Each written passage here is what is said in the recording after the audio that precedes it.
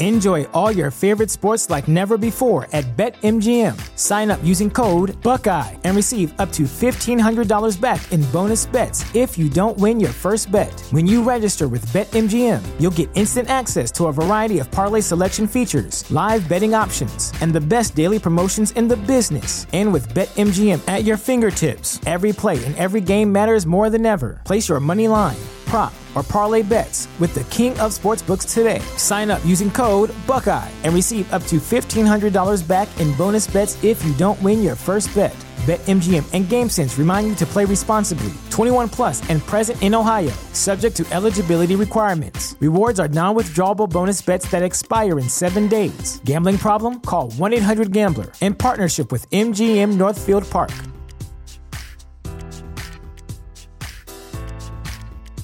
You know how to book flights and hotels. All you're missing is a tool to plan the travel experiences you'll have once you arrive. That's why you need Viator. Book guided tours, excursions, and more in one place. There are over 300,000 travel experiences to choose from, so you can find something for everyone. And Viator offers free cancellation and 24/7 customer support for worry-free travel. Download the Viator app now and use code Viator10 for 10% off your first booking in the app. Find travel experiences for you. Do more with Viator. The following program is presented by the HTM Podcast Network.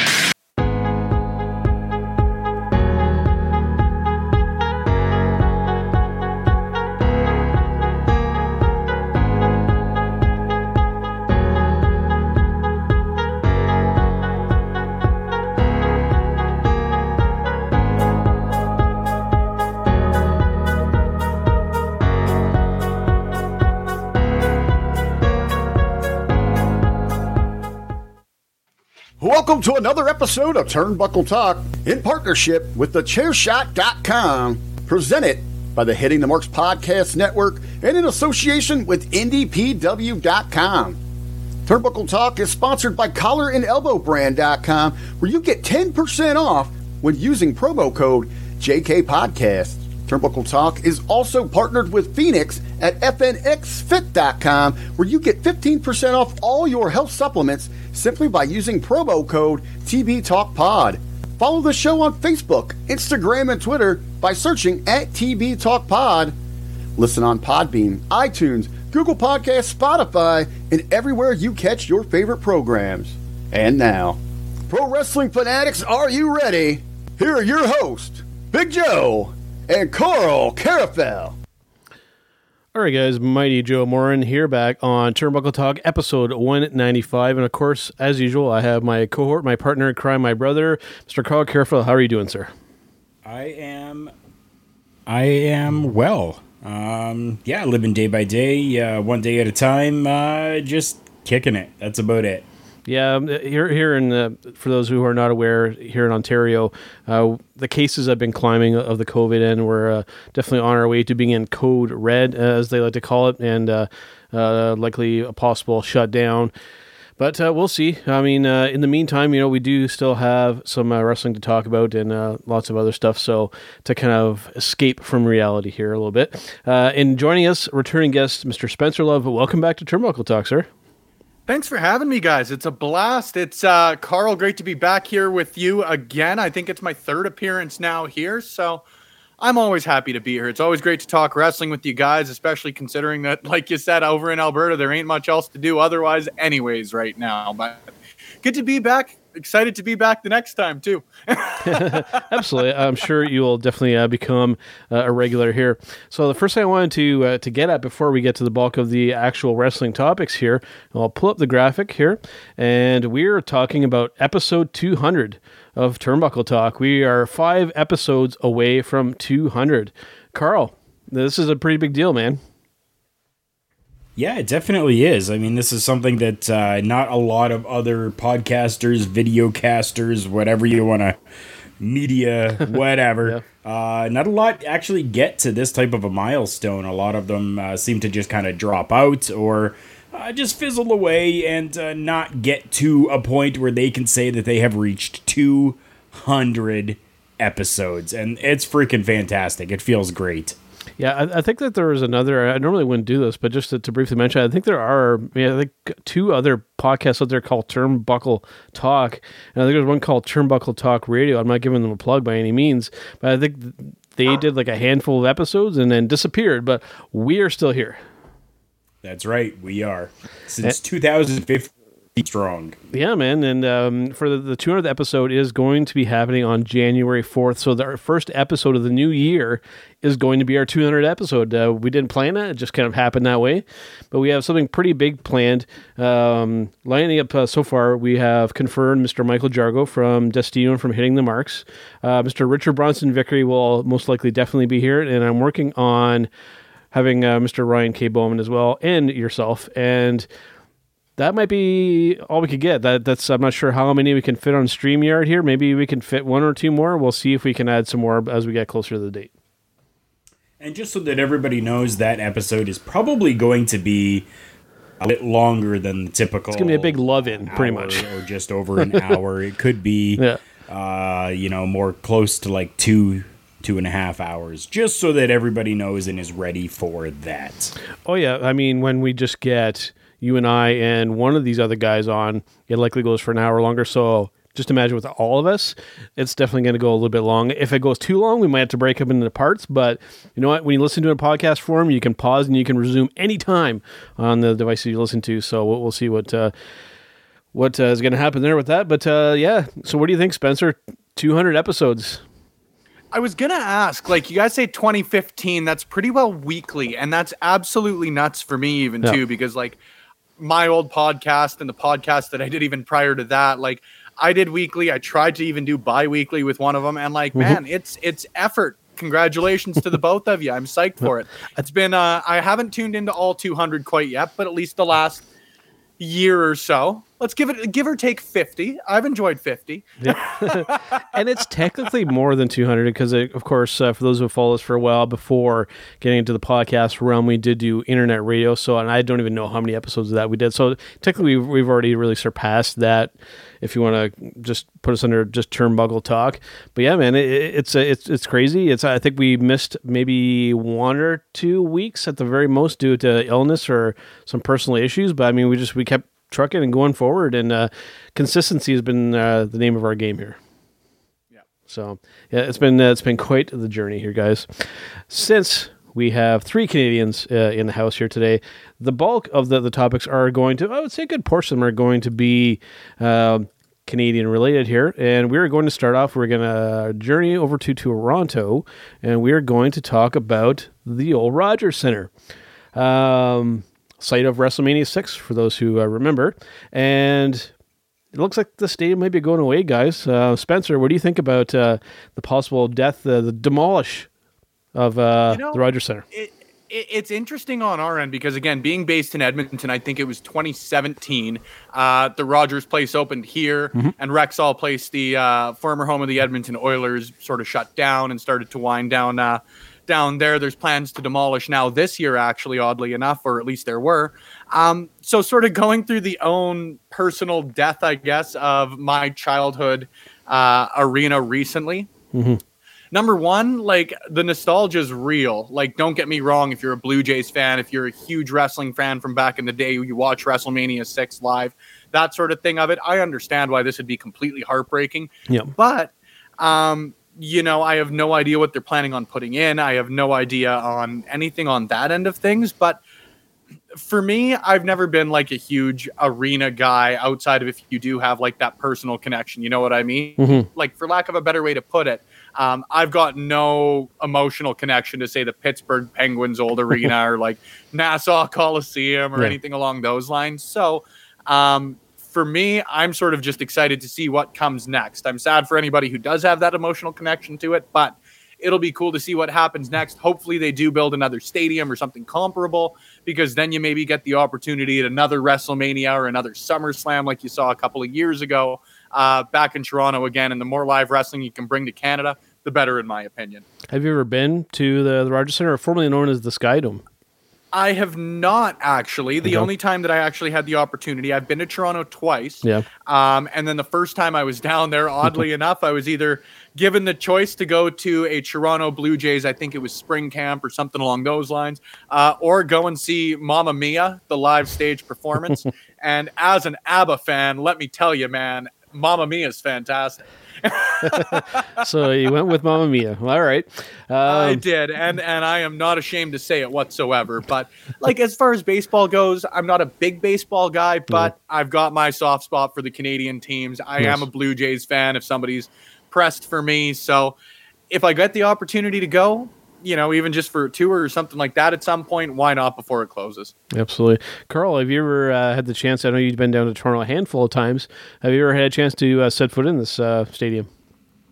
That one? No. No, I believe it was the Air Canada Centre that WrestleMania was at. SummerSlam. Or not WrestleMania, sorry, SummerSlam. Yep.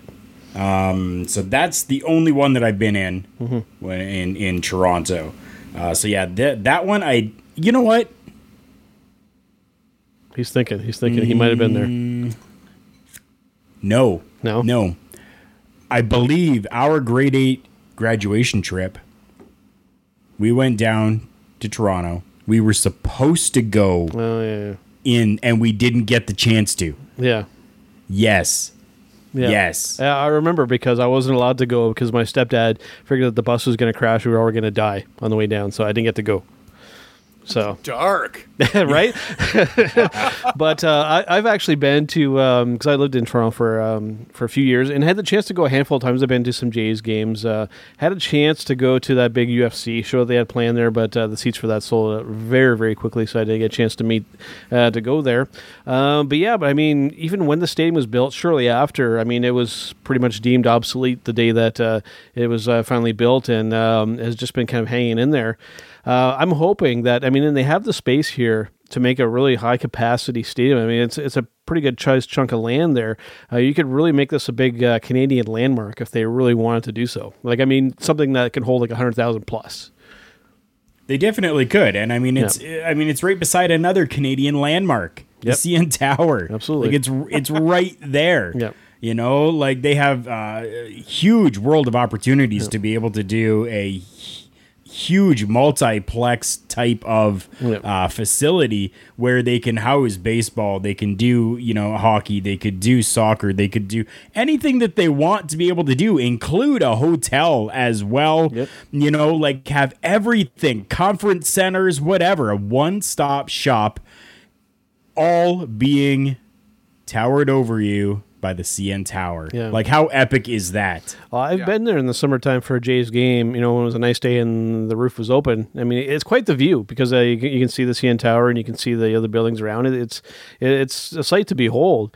And it is going to be kind of sad to see it go away. I mean, it doesn't quite have the nostalgia or the fond memories of, say, like the Maple Leaf Gardens or something like that. But the Sky Dome is a pretty big deal for quite a while, and I'm just hoping that something big can take its place. Having said that, though, keeping in mind the day and age that we're living in, it's going to be a bit of a tough sell. How long until we can actually get fans in a large capacity all in one place again? So I think that could factor into the decision as well. So having said that, this decision could end up being delayed to just kind of, to just sit tight until things get back to normal, and then maybe we can bulldozer down to the ground and start new again. Mm-hmm. Yeah. So I think that's how it's going to go. So we'll see. It will be sad to see that place go because, like I said, being there in person was pretty damn cool. So what are your thoughts on that, Spencer? Yeah, it's worked really well in Edmonton. I think, Carl, you hit the nail on the head. If you get the hotel attached, you get sort of those extra amenities where you can bring in, make it more of a tourist destination rather than just a sports center. I think you not only revitalize that area, but like you say, CN Tower's right beside it. You get sort of more tourists in on those aspects of things. There's money to be made. There really, really is money to be made. And if it worked well in Edmonton, I'd have to hazard a guess it'd work well in what many people see as the center of Canada, right? Yeah, exactly. And it would just be really cool to have it as a wrestling venue as well, especially if you can build a high-capacity stadium there. I mean, people want to go and visit Toronto, and if you can put on a big wrestling show, people will want to go to it. Oh, yeah, and try and tell me that Toronto and Canadian crowds overall aren't, like, the hottest crowds in the world by my money. Yeah, absolutely. All right, guys, well, let's fast forward a little bit here. We're going to be talking about something that's actually going to be happening in the new year, but when it comes to this particular show, we tend to kind of start early with the predictions here, and I'm going to pull it up, and we're, of course, talking about the Royal Rumble that's going to be happening in the new year. I figured, since we have the three of us here, we could sit down and kind of give some early predictions on Royal Rumble winners. Right off the top, I'm going to say that it's probably pretty safe to say here, guys, that we're probably not going to see really much in the way of surprise entrance with this time, given the coronavirus, right? Correct. I would almost disagree with that, to be honest with you. I think at a time where, I'm not even 100% sure that they'll have no fans there. They are moving over to Tropicana Field. It's true. If not for the next SmackDown, then a couple of weeks from now at the very most. Mm-hmm. You can fit fans in there in some sort of socially distanced capacity. And if you can, then you know that WWE is going to take that opportunity up. As I think any business would. It's not a shot at WWE or anything like that. If you've got fans in the stadium and you're still looking to bring eyes to a product when most people are stuck indoors, especially after Christmas where people don't really have the money to travel or whatever it may be outside of sort of watch whatever pay-per-views are coming up on TV or the network, I think that you've got a really, really cool opportunity to bring back a couple of big surprise names or maybe some names that you haven't seen around in a while. I'll let you guys start here because if I keep going anymore, I might ruin my predictions. No worries. But yeah, I could definitely see them being able to say maybe like a Cena or a Rock. It would be nice to see at least one of those two guys to make it, and obviously not in a winning capacity, but to just come in, and cause a ruckus and then leave. That's always a cool thing to kind of see. So let's start with you, Carl. Let's go around the table here. Let's start on the men's side of things. I mean, we don't really have a lineup or anything like that, but so this is your purely early predictions here. Who do you see winning the men's Rumble coming up this year? Well, I'm going to give two predictions. Okay. First one is going to be Otis.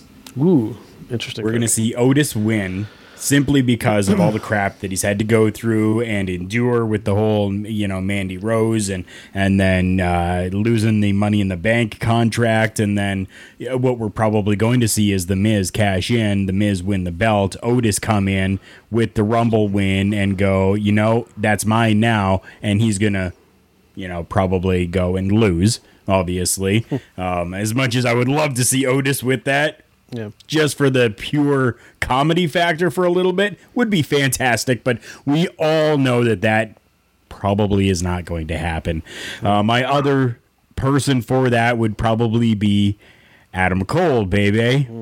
Bring up the entire faction because the WWE seems to be on this faction kick right now, and you bring up the entire faction, but you have Adam Cole enter the Rumble and win the Royal Rumble to start that entire undisputed era that they've done down in NXT. Interesting. And now bringing it up to the main roster and kind of running the exact same thing because we all know that a lot of the diehard, WWE That's It fans, they're just Raw and SmackDown. They're still not even watching a lot of NXT.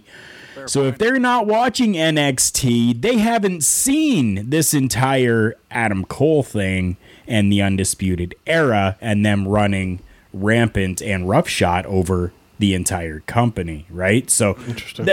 That's my ideas. Interesting. What about you, Spencer? How about a dark horse pick, and then who you think will actually take it? I have a feeling we might have a clean sweep on the actual winner, though. Maybe, I had Adam Cole on my short list. I think that he'd be a fantastic choice. I really do see the Rumble. And I know that later on here I'm going to contradict myself, but I really do see the Rumble as one of the best opportunities in WWE's sort of yearly schedule to really make a new star. There aren't a lot of opportunities you do have to do that. Very rarely do you see a brand new talent enter a WWE championship match right off the bat, or get that premier spot, say against The Undertaker. Something like that hasn't really happened since even Bray Wyatt, I think at 31 was really the only sort of new talent you saw step into that spot. So I really do think that Cole would be a great choice. He would really be, I don't want to even say a surprise choice, but based on just what I said, like, I think it would be surprising, like you say, to a lot of those fans who do only watch Raw, do only watch SmackDown. The couple of names that I've got sort of, and I think one is really more of a dark horse now that you see where he may be going on SmackDown right now. I think a lot of people have said that Big E could win it this year. I firmly buy into that. I think the guy's a hell of a talent. After what Kofi did last year, I think a lot more people can buy it, 2 years ago. Yep. A lot of people would be behind that run if Kofi can do it. And this is just my personal opinion. I just like Big E more than Kofi. That ain't anything against Kofi. I just really love me some Big E. So I think he could be a great winner. The guy that I've got pegged to win, and with the caveat that the Reigns Rock match doesn't happen this year, which with COVID-19 still going on, still potentially being a factor at that point, is 50-50. Would there be a better winner than Brock Lesnar this year? I think that Brock comes back. You talk about a surprise winner. He hasn't been seen since WrestleMania 36. Having Paul Heyman be involved as part of that, I think that you could run Brock Lesnar as an effective babyface if you had sort of those sort of criticisms taken away in the sense that, oh, he's only part-time. Well, the solution there is whatever the money takes. Have Brock Lesnar work every week. Have him work the babyface role. Have him going up against Paul Heyman. I think that that's a match that a lot of people would buy into. There's a lot of history there, obviously, between Reigns and Brock. Would people want to see it again? I really don't know because, you know, I'm definitely biased in my take of it. I think that they've been bangers pretty well every time with the exception of that cage match in Saudi Arabia. That was the only sort of weak point in my opinion. But running it back with the alignments flipped, WWE's proven time and time again that when you have that character change, when you have that impetus for a rematch, you can pull it off effectively. So I think Brock entering at number 30 would be huge. He's shown that he can pull off sort of the surprise win. You saw it in Money in the Bank a couple of years ago as well. And people got behind him because, again, you saw a different side of Brock Lesnar. Brock hasn't been a babyface since at least his initial run. I couldn't give you a year, but he really hasn't since. And I think it would be a really cool opportunity to, again, try something new, try something with a big name who, in my opinion, if he came back and he sort of worked the same role, great. I'm a big Brock Lesnar fan as is. But coming in, trying something new and going up, you know, it's such a cliche phrase, but going up against authority and up against the tribal chief to see who really is the badass of WWE, again, cliches be damned. I think that'd be cool as hell. Do you want me to go on the women's side, or Joe? Let's hear from you first, I guess. We'll go to the women's side shortly, but for myself here, it's interesting because I like Carl's picks, especially like his main pick, and it turns out you had essentially the same one, Spencer, and like I kind of hinted at, it's going to be a kind of a clean sweep. Who I think is actually going to win the Royal Rumble this year is Adam Cole. I think you strap a rocket to that man and you shoot him all the way to the top. I mean, he just has that younger Shawn Michaels feel to him, where he could be a big, in either role. You could either have a bad guy or as a good guy, and he could be your main guy. With a dark horse pick, normally when somebody else would give a pick that I had originally thought in my mind, I would change it. But I have to agree with Spencer. I think that Brock Lesnar coming back, I think in that number 30 role, especially given that his friend Paul Heyman has now aligned himself with Roman Reigns. I mean, just the storyline writes itself here, guys. So having Brock come in to do that, but what I see happening, I would see Brock winning, but I would not see it be a straight up match between Roman and Brock. I think they would find some way to include Drew McIntyre in that, and I think you would see a triple threat at WrestleMania. Cool. Very cool idea.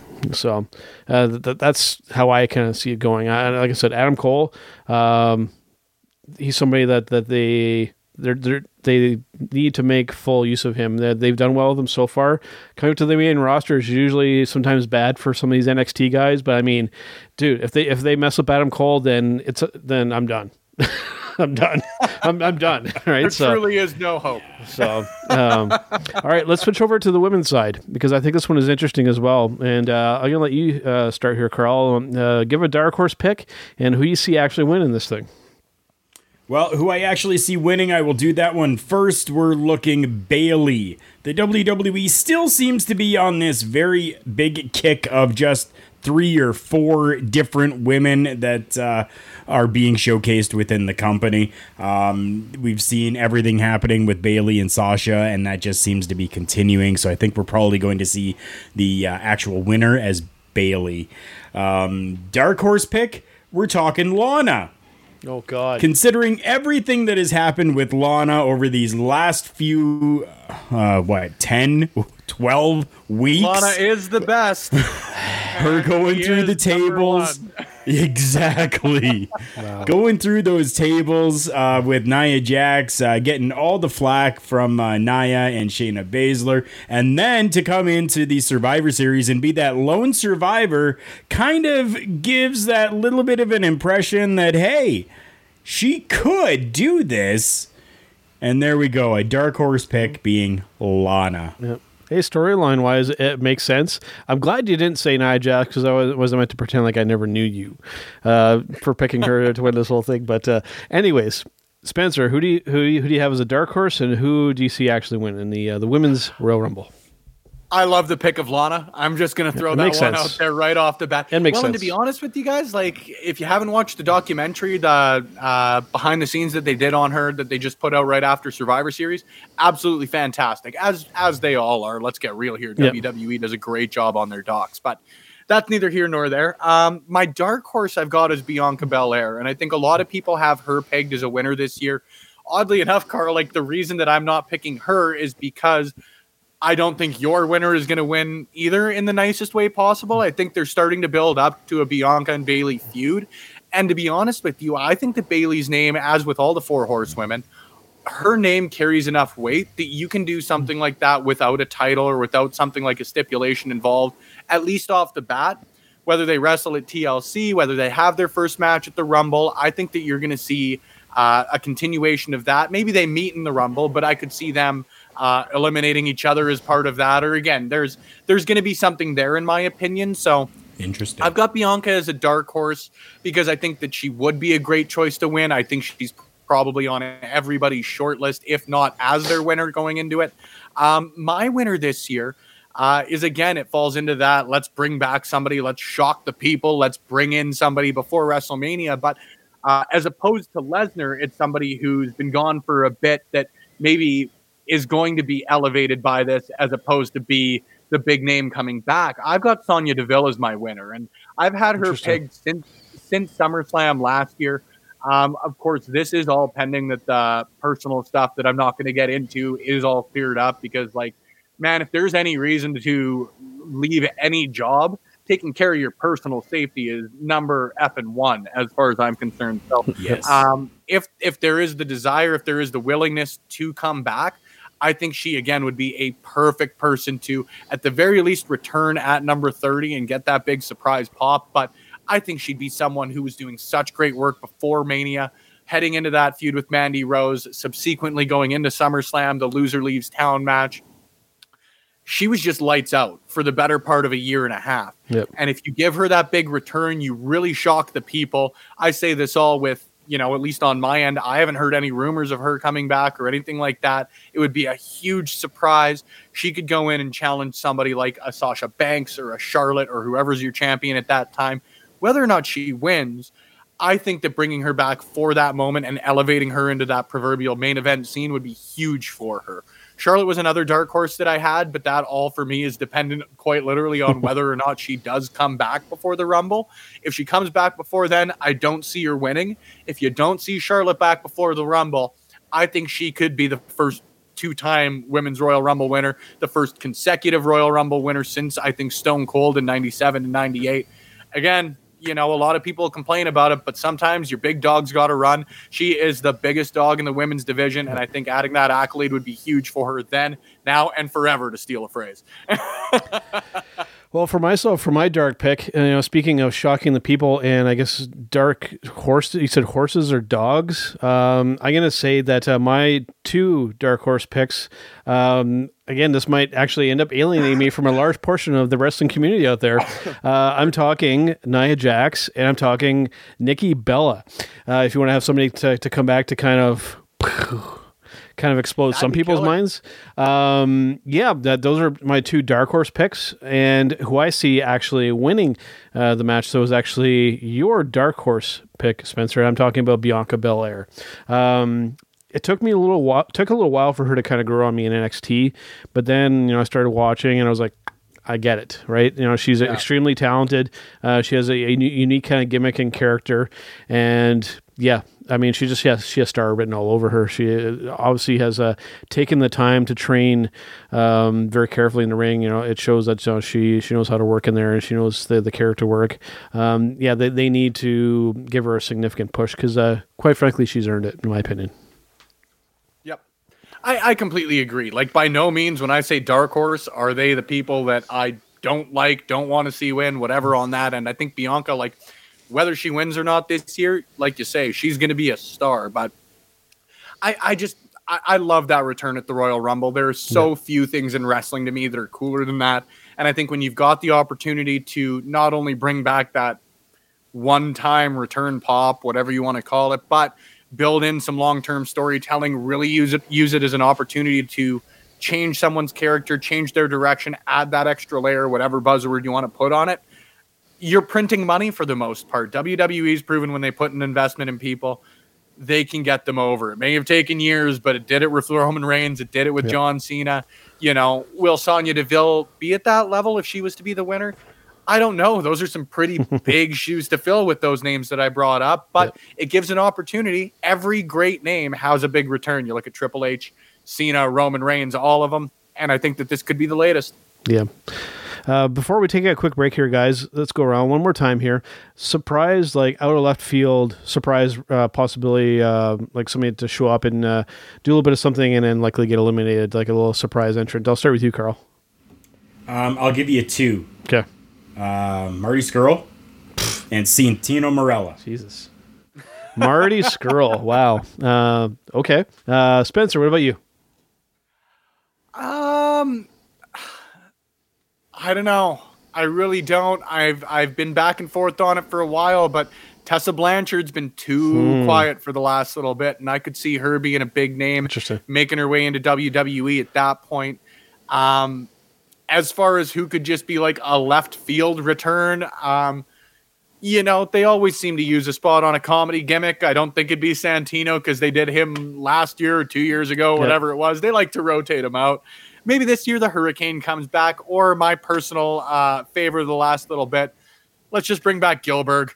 I love it. Great entrance. Everybody will think it's Goldberg, and that guy coming through the door always makes me laugh. Yeah, that'd be a good feel-good one, given what he's kind of gone through recently, if he could bounce back relatively quickly. For myself, this is one that's, I guess, a little bit more kind of a bit of a biased choice, given that we've spoken to this gentleman before we became a podcast here, Carl, and he's actually been active a little bit on Facebook Live recently. We were talking about Mr. Bushwhacker Luke.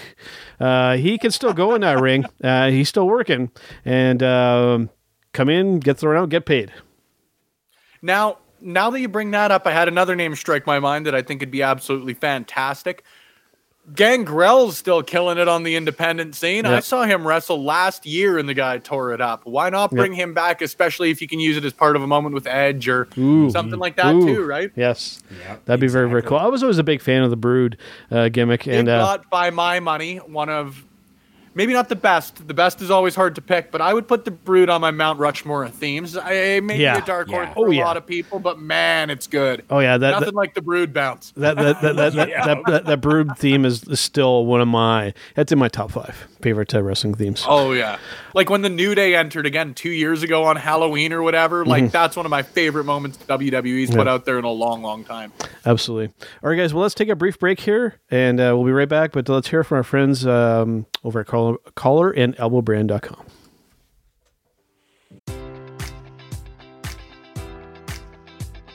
Enjoy all your favorite sports like never before at BetMGM. Sign up using code Buckeye and receive up to $1,500 back in bonus bets if you don't win your first bet. When you register with BetMGM, you'll get instant access to a variety of parlay selection features, live betting options, and the best daily promotions in the business. And with BetMGM at your fingertips, every play and every game matters more than ever. Place your money line, prop, or parlay bets with the king of sportsbooks today. Sign up using code Buckeye and receive up to $1,500 back in bonus bets if you don't win your first bet. BetMGM and GameSense remind you to play responsibly. 21 plus and present in Ohio, subject to eligibility requirements. Rewards are non-withdrawable bonus bets that expire in 7 days. Gambling problem? Call 1-800-GAMBLER. In partnership with MGM Northfield Park.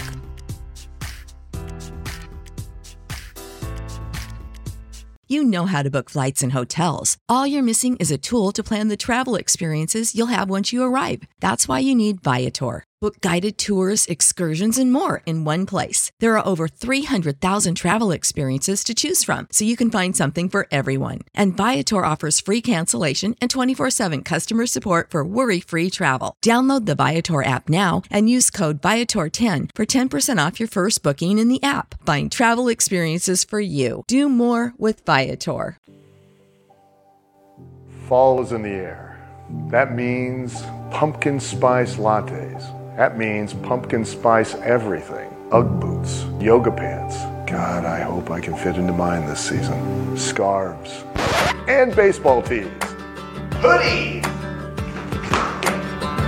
Not yet, but soon. The metal tee. No need for any cease and desist here. And hats.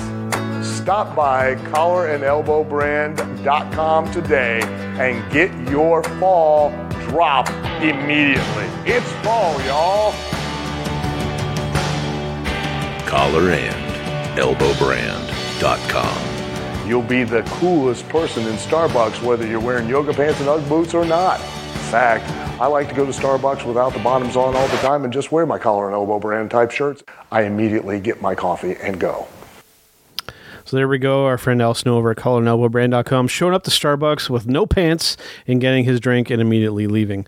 And of course, he was sporting a Collar and Elbow Brand hat. I've seen that before. That's because Carl Carafell is wearing one right now as well. So make sure. Always. Yes, make sure you use our promo code JK Podcast at the checkout and get 10% off. I was just looking on their site again.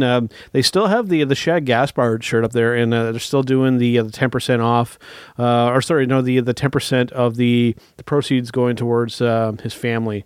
So still a good deal there. I'm really happy that that's still up, so I'm going to check that out if you haven't done that already. Collar and Elbow Brand has been fantastic for that. They've done this for numerous people and numerous stars now. Yep. I mean, we're looking Shad Gaspard, Road Warrior. Animal, yep. Right, and most recently, Tracy Smothers as well, right? So, I mean, like, they are fantastic when it comes to really helping out and giving back to the families of those professionals that we watched and loved. So, yeah. And they even give you an option there to donate a little bit to the Cauliflower Alley Club as well, which is a really good cause there as well. So make sure and check that out as well. And congratulations to them on becoming a lifetime member of the Cauliflower Alley Club. Wow. I still have a hard time saying it too. Me too. It's almost as difficult as collarandelbowbrand.com. It's a bit of a mouthful. All right, guys. Let's get to our next topic here, and let's switch over to some NXT stuff here. And we were talking about Mr. Pete Dunne saying that he can carry the NXT brand. Essentially what I have written on our run here is he says he can carry the NXT brand, and is he right? I'm going to just start off with myself here before I hand it over to you guys here, because ever since I saw this guy, I believe it was in... If it was either a Dusty Classic or it was a Cruiserweight Classic, I think, where basically they were at the ramp, and I think Triple H was there, and they were all kind of just standing there, and like he kind of went out of his way to kind of like stir the pot and really kind of make a scene there, and Regal was there. I knew as soon as I saw that this guy was kind of taking the initiative and kind of taking the ball himself and just running with it. I was like, this guy has potential to be something. And ever since then, like, like the stuff that he does is incredible. Some of the matches get a little bit long if I were to criticize anything, but I mean that's not atypical these days. But I mean, could he run an NXT brand? Absolutely, he could, in my personal opinion. And he's still young, so he could do it for years. I'm going to pass it on here to you guys. How about you, Carl? What do you think about Pete Dunne essentially being like the face of the company or the face of the brand? I think you hit it right on the head there when you said he's young. Yeah. And I think that would be a downfall. He seems very brash, very cocky, and very, very sure of himself, which is not always a bad thing, don't get me wrong. Yep. But in this case, I think that it definitely is a bad thing, where he is saying that he could run, I mean, even if he could, fantastic, but how long is that actually going to last before people get tired of it?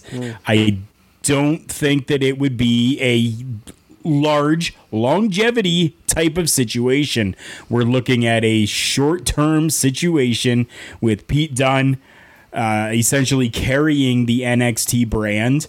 And I think that his downfall is going to be that because he's still young, and I know he's been working in the business for a while, quite a while. Yep. I think that young, brash, cocky attitude would be the downfall. Interesting take on that. What about you, Spencer? Do you think that Pete Dunne can make a run as kind of the face of the company? And would he do it would he do it as a heel, or would he do it as a baby face? I guess that's kind of the conversation that we can have. Yeah. Short answer is yes. I mean, say what you will, and I know that as a North American-based podcast, we're going to have the bias to it, but sure. Like, look at his work with NXT UK. The guy's already carried a division of NXT, right? Yep. And I know that there's maybe the bit of imbalance between that and what you'd call the traditional NXT, I suppose, and I get that. You've got a newer brand compared to an established product, but the guy was incredible. You know, that guy carried the title for 530-something days, if I remember correctly. Yep. He took down some of the best. His matches against guys like Tyler Bate. Those were epic. Right, coming over and working as part of the tag team with Roderick Strong. His work with Riddle, proving he can carry a bit more of a comedic gimmick to him, right? Yep. The guy's played a babyface effectively when he was starting out against the Undisputed Era, wrestling Adam Cole at Survivor Series last year. You know, he's a convincing promo, whether he's a babyface, whether he's a heel, and he doesn't have to say much, but I think that people talk about these great promos needing to be these grand verbose statements. You talk about Dusty Rhodes, you talk about Ric Flair, and yes, great promos, but it's all about the attitude behind it. It's all about the character that you're playing, right? You know, Carl, you say he's brash, he's arrogant, and when he's a heel, hell yeah, he is, and I think that's why he plays it so perfectly, but I think he also does a great job as a babyface. That's evident in and of itself too, right? Even going up against Walter when Walter first came into NXT UK. Their match at TakeOver, I want to say Blackpool, but I think I'm wrong on that, so excuse me there. But their first matchup where Walter won the UK title was absolutely money, by my money still. One of the best matches NXT UK's put on, and that is a list that is just growing and growing and growing. So do I think that he can carry the main roster of NXT or the main brand of NXT? Hell yeah, I do. And I think that right now they're setting him up to, and I think that maybe there is a bit of a worked shoot when Pete Dunne says something like that, but by my money, you know, and we talk about Adam Cole potentially winning the Royal Rumble, I have no doubt that he's going to go far whether he wins it or not. I think they're priming them for a call-up. I think they're priming the brand or whatever they're calling that faction with McAfee and Oney Lorcan and Danny Burch. I think they're priming them for a win at War Games. It's nothing against Pat McAfee, but I don't see him being the proverbial stud of that stable. You know what I mean? He's a great pro wrestler, but you make the Triple H, Ric Flair comparisons with Evolution. Pete Dunne is Triple H, and as great as Ric Flair is, it's pretty clear who the leader of Evolution was, right? So I think they're setting him up for sort of, you know, using the pro comparable, that sort of run, really establishing him as one of the faces of NXT. Maybe it is a shorter run, but that never hurt Keith Lee. That up until this point, you know, never really hurt Aleister Black up until the run up to WrestleMania, and following that, he was lights out. He was undefeated for about a year and a half on the main roster, right? So It ain't about how long it is. It's about how you use it. And I've certainly never said that before. But I think that there's a great opportunity for Pete Dunne, whether we think he can or whether we think he can't. I think coming up, he's going to get the opportunity to prove that he can carry NXT. And by my money, using what he's done before, I think he can do it, and I think he can do it damn well. I like the comparison to Triple H. You know, if you really look at Triple H's career, I mean, he was never really necessarily that top guy. He was the foil to essentially put everybody else kind of over. And I could see Pete Dunne kind of getting into that role to where, you know, saying that though, like Triple H was the first heel to retain a championship. Oh, for sure. WrestleMania. Oh yeah. For sure. But yeah, I could see him almost filling that kind of role where not only necessarily being the top guy, but just making top guys, just working with them. And I think that could potentially be the spot that he goes into. So yeah, it'll be interesting to see how his career unfolds. I mean, I foresee only good things because I mean, he's the guy that he's not just a yes man. He you know, you can tell like he kind of, you know, he goes to the beat of his own drummer, so to speak, right? So, will Vince necessarily like that? Maybe not, but, you know, Pete might be able to have the ability to just be like, you know what, old man, we're doing it in our way. So, we'll see. We'll see if that'll end up flying. All right, guys, well, let us move over to, let me pull up the graphic here. Yes. Okay, here we go. We're going to talk a little bit of New Japan. It's been a little while since we've actually talked about New Japan, but I figured we'd just touch on it briefly. And we're talking the World Tag League has been happening. It's been really interesting. And just looking at the numbers here, you can see that it's really close. This is pretty much still up for grabs here. At the top, we have a couple of very interesting names. We have Mr. Tomohiro Ishii and good old Toru Yano at the top of the standings right now. I'm sure our friend Michael Jargo is not really digging that. I love the name right below that, Shingo and Sonata, but it's literally a 1, 2, 3, 4, 5, 6-way tie right below that, including Juice Robinson and David Finlay, who won last year's tag league. You know, and then we have Evil and Takahashi below them, Foley and Chase Owens. Good to see those guys involved in tag league, especially Chase. I know Carl's a big fan of Mr. Chase Owens. And then Tanahashi and Toa Henare. Good to see him back as well, New Zealander involved in this tournament. It's a really interesting mix of characters that they have going on here, and it's been a really tight tournament so far. Now, I know both of you guys aren't huge followers of New Japan, but what do you make of these names on this list here that stick out to you? Go ahead, Spencer.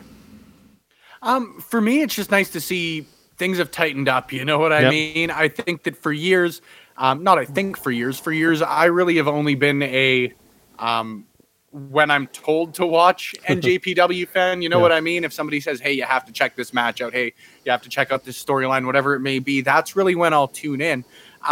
Just as a casual fan though, you know, it doesn't seem to me, or I don't seem to remember in a long time that it's been this tight in the tag league. You know what I mean? I think that it speaks to, you know, I think a lot of people have their issues with how AEW's presented their tag division.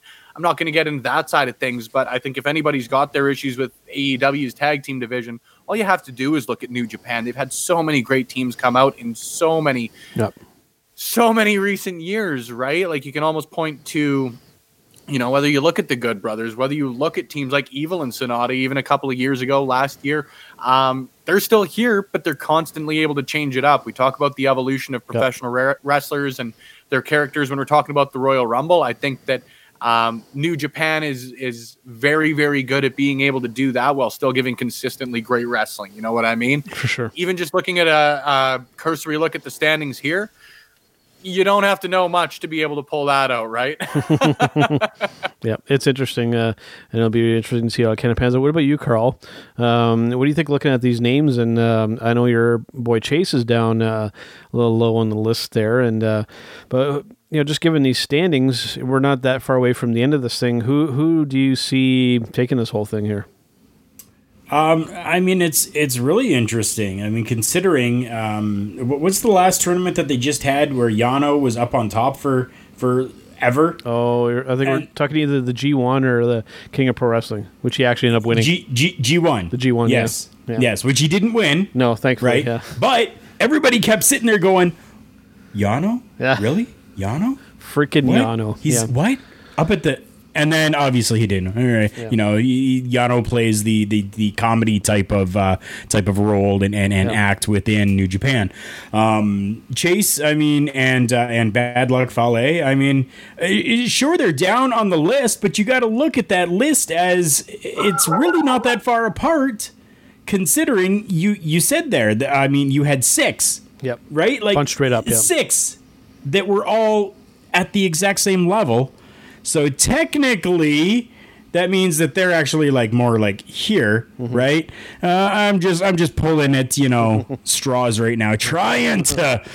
I think it's totally a lost on them how good Chase Owens is, and even Bad Luck Fale, and I mean like Chase Owens and even the rest of the members of the Bullet Club now really seem to be kind of overshadowed, unfortunately, still by you're looking at like the Elite, right, and all of those guys that were in there. So I mean it's hard. It's very hard, but. I mean, an amazing list of guys there. Juice in there as well. Finley in there as well. Like, I mean, just so many names, and it's a really nice eclectic mix of North American and Japanese that are all in there. So it's not as though they're only catering to the Japan crowd. Yep. They're actually catering to a worldwide crowd because of these North American names that are included within this tournament. So, yeah. Interesting that you mentioned Finley and Juice Robinson, or Finn Juice, as they like to kind of call themselves in the tag team. I have never done this on the show yet, but for those of you who haven't actually seen anything from New Japan Pro Wrestling, I am going to pull something up here for you folks, and I'm going to play a brief segment here. And this happened after their match. That actually just happened earlier this morning, so just enjoy this promo for a couple minutes here. 対戦が控えているということで、現状後藤吉橋も8点で並んでいますから、どういう状況で最後福岡の地にたどり着くのか、バックステージに行きましょう。 Every single team and every single person watching at home was paying attention because we just beat the IWGP Heavyweight Tag Team Champions. Matter of fact, in my books, we should still be the champions. We get cheated out of them, and that's okay because you know what? We've overcome worse things. We're going to win this tag league. We're going to go on to the finals. We're going to win the finals. We're going to go to the Tokyo Dome. And at the Tokyo Dome, we're going to dethrone Zack and Tai Chi. That's the game plan. So who do we have left? Ishii, Yano. Tough fight. We'll beat them. Then who's next? Goto, Yoshihashi. Tough fight. But we'll beat them. Because there's not one single team in this company that is better than Finjuice. Nobody, not one single team. That's right. That's damn right. I said it last time. Whatever town we were in last time, I said that we were the best damn team in New Japan. And it's time that we start acting like it. Well, tonight the lights were on bright here at Korakuen.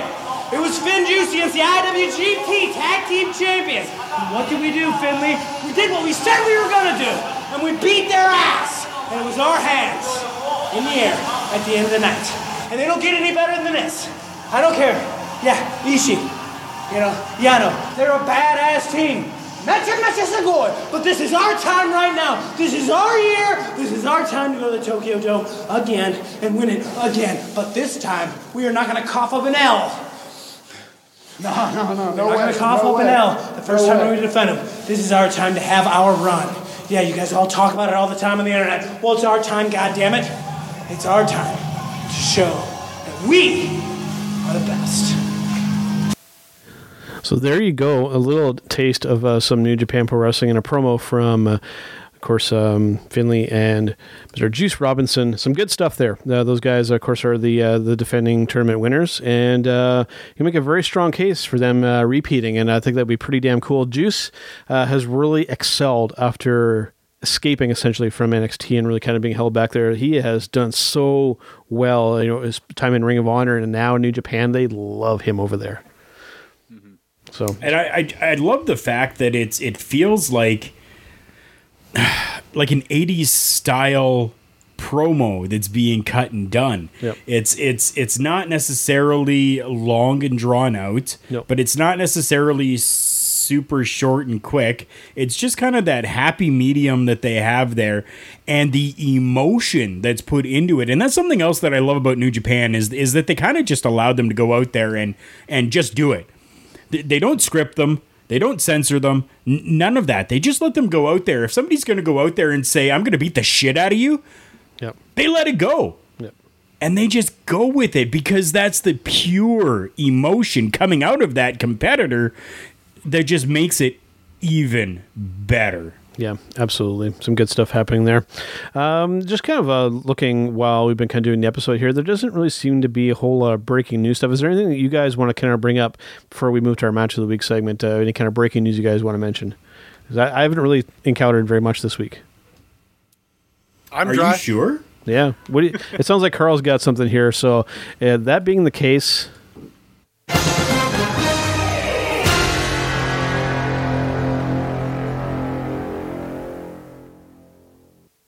All right, Carl's got breaking news. What do you got, man?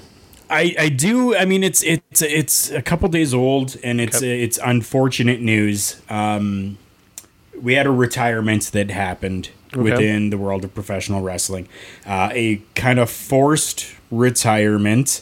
Jimmy Rave. So GoFundMe has actually been set up for Jimmy Rave.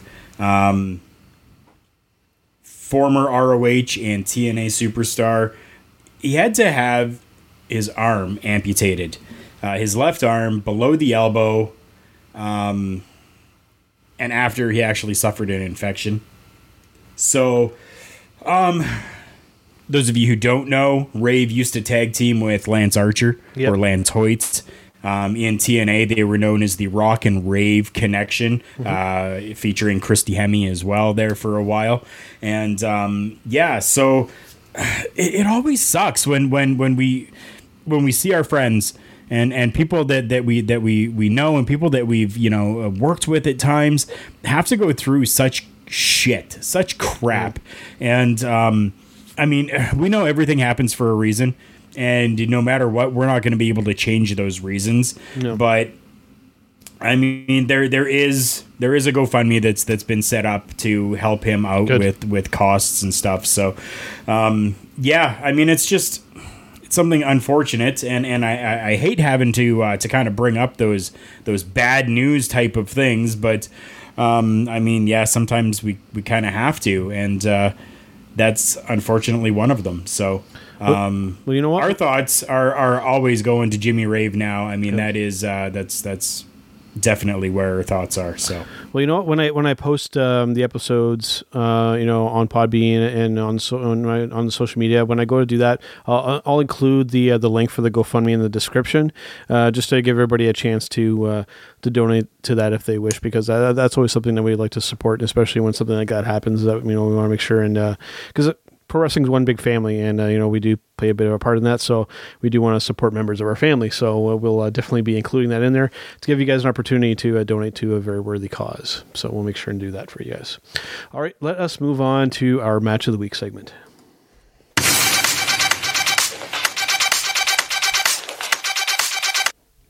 All right, Mr. Spencer Love, since you are the guest this week, you have the honors of having the first pick for Match of the Week. Excellent. One that I am very happy to have. There are a couple of contenders this week. Lots of great wrestling out there. Honorable mention to me goes to Kevin Owens versus Jey Uso to close out SmackDown this week. I thought that was a fantastic match. Two guys just beating the hell out of each other. Yeah. Nothing better in pro wrestling. I also really, really loved the Sami Zayn versus Daniel Bryan match. It's just my personal taste. I didn't really like how it finished. I really love the storyline progression as far as what they're doing with Jey Uso and Daniel Bryan. Any win by count out by my money, you got to do something real special to make me love that finish. So that's it for me. That's the reason it wasn't my match of the week. My match of the week this week, this week, Kushida versus Timothy Thatcher on NXT programming. I loved it, man. I thought that this was great always around. Kushida's been lights out for about the last 2 or 3 months, and I really, really love the segments that they're doing with Tim Thatcher. I think that he's a guy to really, really watch out for in 2021. He's had a really, really cool 2020. I think that pit fight or cage fight or whatever they called it with the artist formerly known as Matthew Riddle was absolutely fantastic. And I think they're just really, really doing a slow burn, but he's primed for a big year next year. Interesting. But I thought that this was just a fantastic match.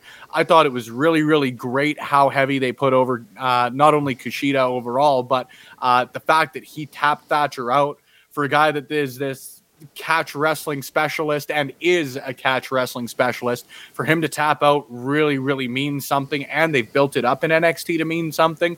So Kushida winning via tap out is absolutely huge. The match overall, I said it about Owens and Uso, but two great wrestlers beating the ever-loving hell out of each other. It doesn't get much better than that, and I just think they did a great job of doing it this week. So there's my pick. Awesome. Great pick. What about you, Carl? Match of the week this week is coming from AEW Dark. Interesting. For those of you who don't know, you can watch free AEW programming on YouTube every Tuesday. They do not pay me to say this, so don't think that this is any type of, payment happening here. But man, they give you like 2 hours and 45 minutes worth of professional wrestling. Like start to finish is pro wrestling throughout the entire. I mean, no. There's a couple little commercials and there's a couple promos that happen in there, but it's all build up and lead up to better and greater things on the actual programming. But coming from AEW Dark, we're talking Trent versus Michael Nakazawa.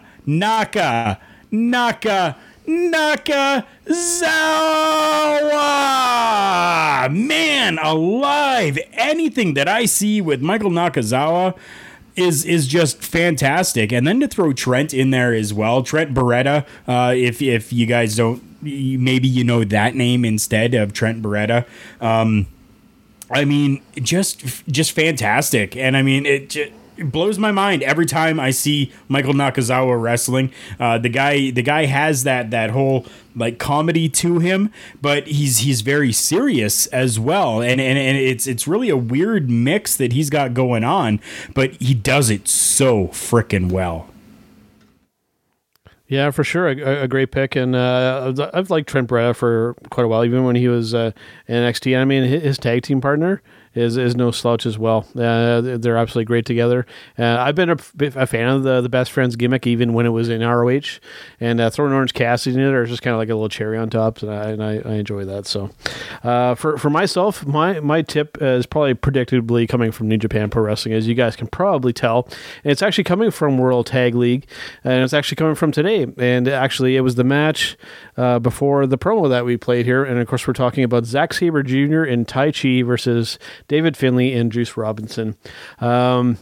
Especially watching Zack Sabre Jr. and Juice Robinson in a match is a recipe for success for me. And I was a little skeptical of this character that Juice was doing now, but I mean, he's highly entertaining in the ring, and whenever he's in there, it's always good. And for a change, my pick is in a match involving Shingo Takagi, so that's something a little bit different as well, because usually when Shingo's in a match, it's usually a contender to be a match of the week for myself. So, okay, guys, let us move on to... Actually, you know what? We have a little bit of time here. I know I'm maybe keeping you guys a little bit long, but let's just hear from our friends over at thechairshot.com first. Take a little bit of a breather, and we'll come back with our showstopper segment. TheChairShot.com? TheChairShot.com is your home for hard-hitting reviews, news, opinion, and analysis with attitude. Why? Because you're smarter than the average fan. TheChairShot.com. Always use your head. All right, guys, let us move on to our final segment for this episode, the showstopper segment.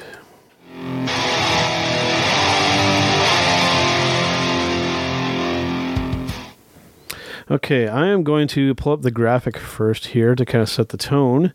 And we are talking this week on our showstopper segment, our favorite, wow, I can't talk, favorite matches involving Canadian wrestlers, as you can see in the graphic. Mr. Lance Storm there. Let us start with you, Spencer. What's one of your, I mean, we might go around a few times actually, but just off the top of your head, what's one of your favorite professional wrestling matches involving a Canadian or Canadians? Well, I've got a couple down. I think I wrote like 6 or 7 down, so I can talk about them at varying lengths. Yes. But one of my favorite recent matches involving Canadians is, I will start with one that's not maybe like my favorite or maybe the most historically important or whatever you want to put there. But one of my personal favorites involving a Canadian happened last year at SummerSlam 2019, Trish Stratus versus Charlotte Flair. I'm a Trish Stratus mark. There's no other way to put it. She was one of the few wrestlers that I really, really gravitated towards when I was watching in my my limited fashion when I was a kid. Especially when you see someone like her who didn't have like the traditional professional wrestling story, didn't get into it as a kid, someone who really was like myself, you know, athletic, which I'm not, but didn't come from that traditional born and raised with pro wrestling story. I just gravitated to her right off the bat, and to be able to be there for what was up to this point her retirement match or her final match up to now was just so cool for me. And the match itself, by my money, was the best actual match on last year's SummerSlam card, and I think that says a lot considering some of the matches on it. So for personal reasons, that's one of my personal favorites. She was unique at her time because not only did she really have the look, I mean, speaking as a male heterosexual wrestling fan, you know, she's very easy on the eyes, but I mean, she could really work in that ring, and that was actually fairly rare at that time. You usually kind of had one or the other. You were either I hate to kind of word this way, but well, anyways, you were either really good looking, or you sucked at wrestling, or you were ugly as sin, and then you could actually wrestle. So there was kind of like really no in between. But Trish was definitely bucked that trend. So yes, definitely some good stuff. What about you, Carl? Off the top of your head, what is one of your favorite matches involving a Canadian wrestler or wrestlers? Owen Brett, WrestleMania 10. It's always going to be a standout for me. It just. Yeah, I mean, Owen won. Owen freaking won. Yep. What? Owen won. Yep. I mean, just that excitement. And I still, even thinking about that match or rewatching that match, I still get that excited when Owen wins. And I mean, that's, I don't know what more I can say about that. That's that's it. That's definitely a good one. We might go around more times, so you might get another pick there, Carl. But mine is maybe one that wouldn't really come first to mind for a lot of people. But this is a match that Carl has heard me mention more than a few times. So he's heard me mention this one before. But we're going all the way back to 2016 at NXT TakeOver Dallas. And this match was actually the debut match for Shinsuke Nakamura versus Sami Zayn. I'm still... 4 years later, still talking about this match. I still watch it. I've lost track of how many times I've watched this match. It had the rare feel. The build up to it involving William Regal was just really well done. Bringing Sammy out to the ring, and then just the match. It's like they hit lightning in a bottle. It had an atmosphere to it that it's. I don't know exactly how. It's not even something you can really replicate. Either you have it or you don't. It was one of those matches where I don't know. It's hard to describe into words. And Sammy being a Canadian, that's why it's my top kind of pick here. Is this is a match, like I said, it's 4 years old, and I'm still talking about it, and I still watch it occasionally. I mean, that's what more could you ask for in a wrestling match involving a Canadian, right? So, yeah, bang on, man. It's a good one. I know people are probably getting sick and tired of me. I know Carl probably is, but I mean, I still love this freaking match. I'm just gonna say it. I love this match. It's that good. What about you, Spencer? Do you have another pick? I do. I'll actually, if we're only going around one more time, I'll give the quick one-line reviews for the rest of them here. So if you guys want to check out some of the best in Canadian independent wrestling right here, right now, people you can see in your own backyards on Backbreaker Media, based out of Edmonton, Alberta here, you can check out a match from the Clandestine Society. Artemis Spencer, Michael Richard Blaze, and Brandon Van Danielson, by my money, 3 of the best in indie wrestling right now overall. Check that out. 2015 at Payback, Tyson Kidd and Cesaro took on the New Day in my favorite tag match in recent memory. That was absolutely fantastic. You talk about WWE, and maybe the way that sometimes, and rightfully get the criticism sometimes, that they don't pay as much attention to tag team wrestling as they should. This is evidence that they've needed to pay more attention to tag team wrestling for a long time, because these guys killed it every single time they got in the ring. El Generico versus Kevin Steen at Final Battle 2012. Man, that is a hell of a match. Yeah. Stop what you're doing. Watch that match wherever you may be right now. Take off the money for time theft that your boss is going to charge you. Who gives a shit? This is worth it. Yeah. The women's match at All In, Chelsea Green is my personal favorite professional wrestler out there. I was lucky enough to go to All In, so again, it's a personal favorite of mine. The two that I've got as my sort of status quo, or the best of the best in Canadian professional wrestling involving a Canadian pro wrestler. It would have been three if you hadn't mentioned Brett and Owen already, Carl. The two that I've got, though, Roddy Piper versus Bret Hart at WrestleMania 8. I think that is just a classic in any way, shape, or form. I go to bat every single time people bring up Roddy Piper as one of Scotland's greats. Hell yeah, he is, but that man is from Saskatoon, Saskatchewan. Yeah, man. Everybody remember that every opportunity you get, and the guy's an all-time great. Still my favorite. There's no other way to put it. Absolutely. And Bret Hart, like, the guy could wrestle a broomstick and pull out a good match. So when you've got a great opponent, the magic that they worked were incredible.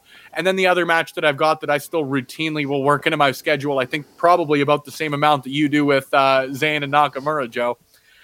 In Your House, Canadian Stampede, the Hart Foundation versus Stone Cold, Shamrock, the Legion of Doom, and Goldust. Yes. This, again, for me, is just not only a great match, but we talk about at the start of this show how important crowds can be to professional wrestling. You talk about a hot crowd. There is nothing like a Canadian crowd. There is nothing like a Canadian crowd for the Hearts. And there is especially nothing like a Canadian crowd for the Hearts in the Hearts' hometown. I think that this is just a perfect example of how great professional wrestling can be. Seeing the moment at the end where the entire Hart family comes out at the end, I think is just it. It tugs at the heartstrings, for lack of a better way to put it. You've heard pretty well everybody that is in the ring has said that was really the last time that the Hearts were all together. So to have that moment, to have that match preceding it, that was a hell of an entertaining pro wrestling match. And I think, everybody will speak to it, but entrances in pro wrestling are such an important part of the presentation. And watching the members of the Hart family come out one by one by one, and every one of them get the reaction they did, there's nothing cooler. There really is nothing cooler to me. Yeah, absolutely. I agree. Do you have another pick that you want to mention, Carl? I sure do. Yeah. What do you got? Let's talk Chris Jericho.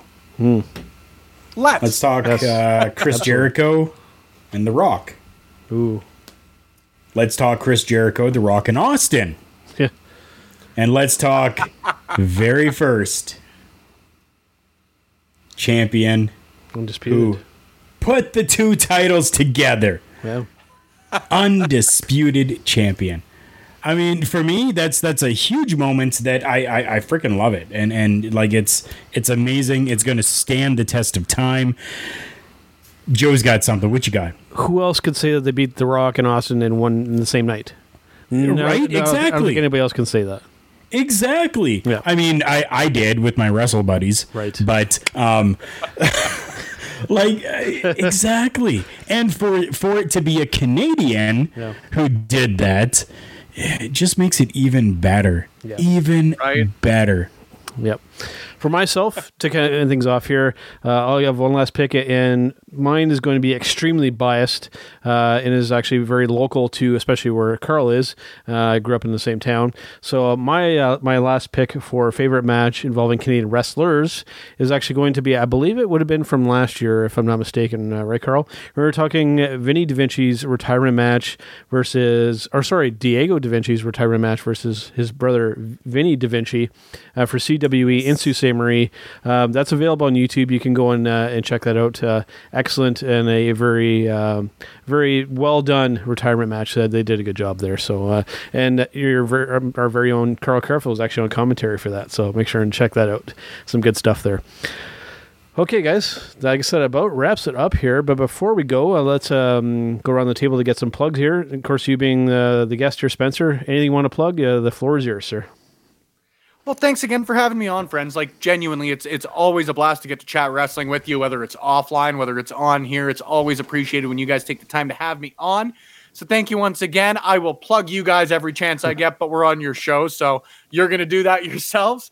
As far as I go, you can find me on Twitter. You can find me on Instagram to a lesser degree. Twitter is where I keep most of my action at. You can get me at Spenny Love. I love chatting professional wrestling with Joe, with Carl, with pretty well anybody in the professional wrestling sphere. Send me a message, reply to a tweet, whatever it takes. I'm happy to respond. That's pretty well the only place you can find me consistently. If you want to try me on Instagram, it is at Spenny and the Jets with two S's, on the end. But I am not hip, nor cool, nor lit, nor on fleek. So Instagram is not the easiest for me, admittedly. Twitter's your best bet. I don't add people back on Facebook unless I actually know them. So don't go there, and stay tuned for the latest. Awesome. Spenny and the Jets. I like that. Well, that's a good one. That's clever, sir. I'm the second most clever person to think of it. The guy with the Spenny and the Jets with one S. I'll give him full credit. Nice. What about you, Carl? Any plugs or anything you want to put there before we call it an episode? Definitely, so that everybody knows, collarandelbowbrand.com. We showed their commercial. Just go and check them out. Use promo code JKPodcast. You're going to get 10% off your entire order. And with Christmas coming up, that's fantastic. If you are into working out, using supplements, anything like that, check out our friends at fnxfit.com. Use promo code TBTalkPod. You're going to get 15% off your entire order. Again, Christmas is coming. You need to keep those supplements up. You're not going to be able to get to the gym. You're going to be overeating. You're going to be overworking yourself. And you need those supplements. So go and check out what Phoenix has over at fnxfit.com. And for us as well, we have our own store. It's going to be open for a little while longer, just so that everybody knows. We're probably looking about December 15th. So turnbuckle-talk.myshopify.com is where you can go and get yourself some Turnbuckle Talk merchandise. We've got, as you can see there, Joe has got the Turnbuckle Talk shirt on. That comes in a variety of different colors. We've got mugs. We've got a hat there. We've got a face mask. There's a sweater in there as well. So if there's something that you're wanting to get for Turnbuckle Talk rep wear, go there, take a look, and that's about it. So what about you, Joe? That's really about it, man. The only other thing that I will make a suggestion, our friend Mr. Richard Bronson Vickery, of course, on a weekly basis, providing our intro. And if you are somebody that is into food, make sure and check out #RBV Fitness. Just wanted to throw that plug out there for our friend Mr. Richard Bronson Vickery. All right, guys, we will see you on the next one. It's me. It's an art of B2B. As you can tell in the background, we are out celebrating. That is what we do here at hittingthemarks.com. And I'd like everyone to continue to tune in to Turnbuckle Talk, but check out all of our other shows we have listed. You can find that all at hittingthemarks.com. Run.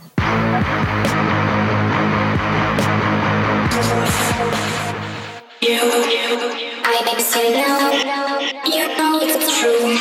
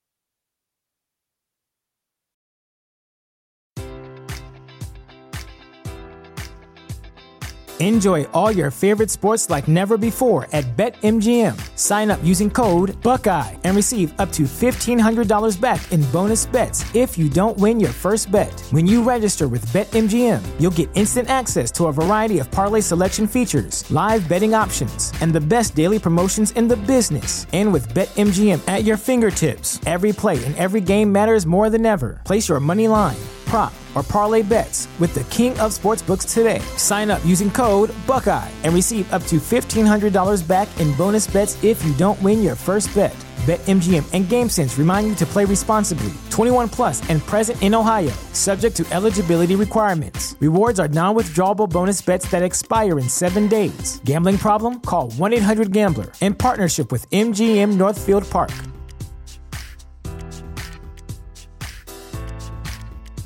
Support for this podcast and the following message come from Corient. Corient provides wealth management services centered around you. They focus on exceeding your expectations and simplifying your life. Corient has been helping high achievers just like you enjoy their lives more fully, preserve their wealth, and provide for the people, causes, and communities they care about. As one of the largest integrated fee-only registered investment advisors in the U.S., Corient has deeply experienced teams in 23 strategic locations. Corient has extensive knowledge spanning the full spectrum of planning, investing, lending, and money management disciplines. Leverage Corient's exclusive network of experts to craft custom solutions designed to help you reach your financial goals, no matter how complex they may be. Real wealth requires real solutions. For more information, connect with a wealth advisor today at Corient.com. That's Corient.com.